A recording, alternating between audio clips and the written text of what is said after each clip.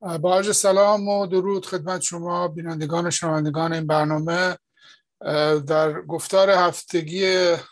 امروز در رابطه با وقایع خبری ایران و جهان، بعد از مدت‌ها صحبت کردن در مورد افغانستان و سایر مسائل، به داخل کشور برمیگردم. همطور که میدونید الان دیگه تقریبا 1 ماه هست که دولت اقای رئیسی بر سر کار آمده و مسئولین وزارتخونه‌های مختلف رأی اعتماد گرفتند از مجلس شورای اسلامی و عملاً کار دولت جدید آغاز شده. اتفاقاتی که در اطراف ایران به ویژه در افغانستان افتاد در عرض 2-3 هفته گذشته، میشه گفت که اخبار داخلی ایران رو هم تحت تاثیر خودش قرار داد و بسیاری از توجه ها در واقع از ایران خارج شد و بیشتر روی مسائل مختلف جهانی به ویژه افغانستان تمرکز پیدا کرد. تغییرات عمده‌ای حداقل از نظر وضع زندگی مردم در عرض 1 ماه گذشته به طبع قابل پیش بینی نبوده و نمیشه در موردش زیاد قضاوت کرد، ولی واقعیت این هستش که مسئله عمده جمهوری اسلامی در حال حاضر همین مسئله کروناست و در واقع همه جاگیری این بیماری، درصد بالای ابتلای به اون به علت وجود انواع جدیدش و در نهایت مرگ و میر بالایی که در ایران اتفاق افتاده در عرض همین 1-2 ماه گذشته، که عملاً ایران رو بالاترین تعداد فوت به نسبت جمعیت در جهان قرار داده. یعنی در هیچ کشور دیگه دنیا در حال حاضر تعداد بیمارانی که فوت میکنن از کرونا به حد ایران نمیرسه. نکات عمده‌ای در این رابطه قابل در واقع بررسی هست. یکی این هستش که اصولاً تازه همین 1 ماه گذشته بود که آقای خامنه‌ای بعد از اون مقاومت اولیه خودش و تبلیغاتی که برای نوع ایرانی یک واکسنی برای کرونا ابراز می‌کرد و حتی رسما اعلام کرد که ورود واکسن کرونا از آمریکا و انگلیس و کشورهای غربی ممنوع هست، حالا تغییر موضع داده و اعلام کرده که از هر طریقی که ممکن هست این واکسن رو تهیه کنید و به دست بیماران و به دست در واقع مردم عادی برسونید که مانع از شیوع و گسترش بیماری بشه. این متاسفانه تصمیم بسیار دیر گرفته شده و در حال الان 2 سال هست که کل جمعیت در ایران در خطر این بیماری هستند و علاوه بر در واقع مسئله تحریم‌های اقتصادی که مانع از خرید واکسن میشد، بی‌توجهی مقامات جمهوری اسلامی به این مسئله هم مزید بر علت شد. یعنی اینها تا مدت‌ها انتظار داشتند که یا خودشون چیزی رو کشف کنن یا از کشورهای دوست خودشون بتونن این تولید در واقع واکسن رو یا بیاموزند یا لایسنس بگیرن و در نهایت اینها رو می‌خواستن که در داخل ایران تولید کنند. در این باره هم با کوبا و هم با روسیه همکاری‌های رو شروع کردن. نمونه‌هایی از در واقع واکسن‌هایی که در روسیه تولید شده بود رو ایرانی‌ها هم تست کردند و همین که اینها رو قصد داشتن که در ایران تولید کنن، ولی در واقع در روند تولید واکسن که خب ایران سابقه طولانی داره به خاطر مؤسسه پاستور و سایر تجهیزات دارویی که در ایران وجود داره و امکاناتی که داره از نظر فنی،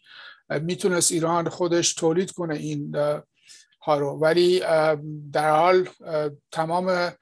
سعی خودشون رو بر این گذاشتن که نمونه کوبایی یا نمونه روسی رو در ایران اجرایی بکنن که موفق نشدن. روس‌ها که حاضر نشدن این کار رو انجام بدن به دلایل مالی، درصد بالایی رو از سهمیه میخواستند. نمونه کوباییش رو هم ایرانی ها نتونستند عملی بکنن، در حال کوبایی ها امکانات تکنولوژی رو نداشتن، فقط فرموله اون رو میتونستن تهیه بکنن و داشتن و طرف ایرانی هم قادر نبود که این رو در واقع به اجرا برسونن. در نتیجه درصد فوتی ها در ایران به مراتب بیشتر از حتی کشورهای همجوار هست و شیوع بیماری هم به علت اینکه هیچ نوع در واقع کنترلی در داخل ایران در عرض 18-19 ماه گذشته عملا اتفاق نیفتاده. اطلاعیه هایی گاهن منتشر شده، بعضی روزها رو تعطیل اعلام کردن، یه دفعه 4 روز 5 روز، ولی در اون چه که عملا باعث شیوع بیماری میشه، یعنی استفاده از فاصله اجتماعی و غیره رو در ایران اجرا نکردند. یعنی اکثر مردم هنوز هم در خیابونها، در محل اجتماعات، به ویژه در واقع مراسم مذهبی که برگزار میشه، در زیارت هایی که میرن، در سفرهایی که میکنن به نقاط مختلف، هیچگاه در واقع این مسئله ظاهراً به ذهنشون خطور نکرده. با وجودی که تعداد مرگ و میر زیاد هست، ولی مردم هستند که باید به نوعی این خطر رو احساس بکنن و سعی کنن که در مقابل اون چه که اونها رو در واقع تحریک میکنه به خارج شدن از منزل یا حضور در یک،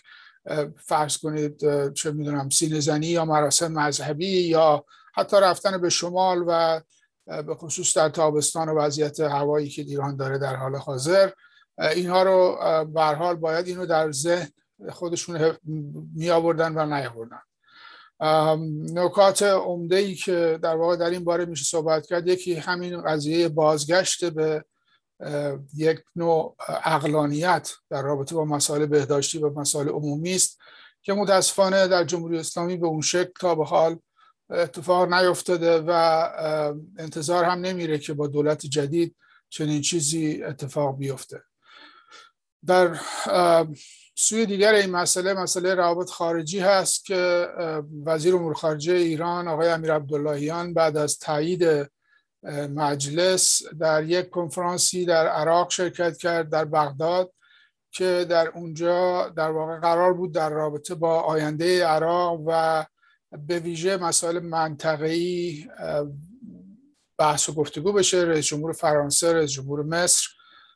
امیر قطر و رئیس جمهور عراق جزء